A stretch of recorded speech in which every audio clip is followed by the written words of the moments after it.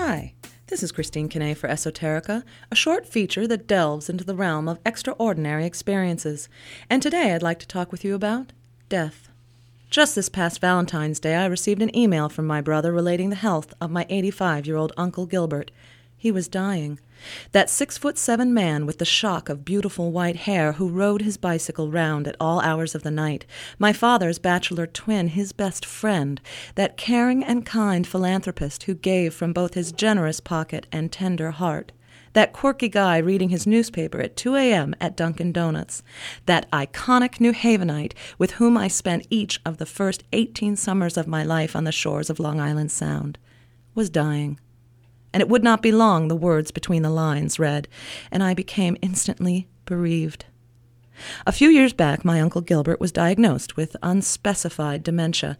Specifically, or rather unspecifically, his mental faculties were fading, becoming dull, and would continue to decline as the days onward stretched. At first, he knew me when I'd visit, and later, as his very proper upper-class Catholic inhibitions lessened along with his memory, he'd ask me to massage his hands and comb his hair. He'd been a consummate piano player. I loved Beethoven's Für Elise because he played it often during those long summer days at the house on the beach, notes drifting like milkweed from the piano out onto the porch, buoyed on sea's salted air, while waves below drowsily kissed a sandy shore. This is how I remember it, at least.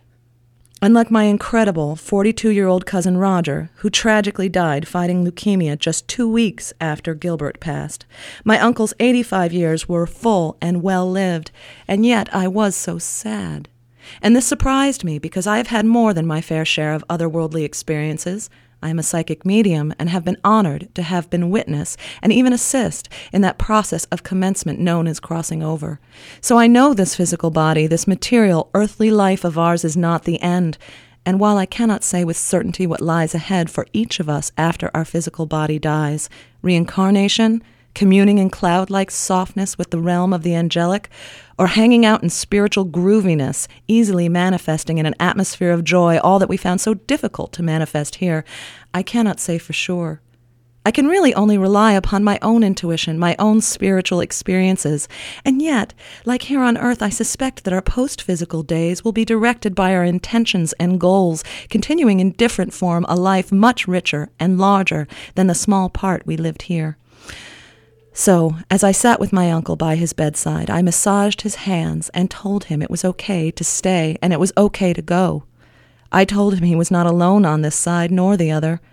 I told him he was surrounded by people who loved him and would be met on the other side by, and here I named those I thought would greet him, his parents, his siblings, all but one of whom, my father, had passed years before. I told him he was safe and loved, and that this death was a commencement, a transition, a natural and even exciting adventure, and he need not be scared or worried. I stayed with him until late that night, turning down his lights and kissing him on the forehead, wishing him sweet dreams, just as I do with my little girl each night. But when I left, I knew I would not see him in this world again. At 6:02 the following morning, my alarm went off, or at least it sounded like my alarm, but a little tinnier, a bit off actually, and as I awoke I wondered what was wrong with it. Yet when I opened my eyes, my alarm was suddenly silent. I picked it up, knitting my brow, curiously staring bleary-eyed at it. The alarm wasn't even set. Oh, and then I knew. Gilbert, my wonderful uncle, had gone. Driving to my uncle's place that morning to meet my parents and help with the many arrangements, I hoped to hear from my uncle. I am, after all, a medium, and it does come in handy from time to time. If I heard from him directly, I felt sure this sadness would pass, and I had some thoughts about my uncle, one of which was that I had been wrong about who had met him as he passed from here to there. It wasn't his parents or siblings, as I had surmised and assured him it was, this idea insisted, his Aunt Bessie. I was eager for confirmation. Later that day I asked my father if Gilbert had been close with Aunt Bessie, and he replied, "Not especially," and then quickly corrected, "Well, of course, she did raise us." And I smiled.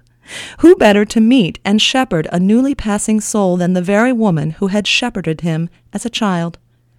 And it was then, finally, with that confirmation, with that little validation, that the sadness finally left, and I knew without doubt that my uncle had commenced, safely and surrounded by love, into the next phase of his life. And with the sadness gone, what remained was joy at a wonderful life well spent, graciously lived, and successfully passed. This is Christine Kenay for Esoterica.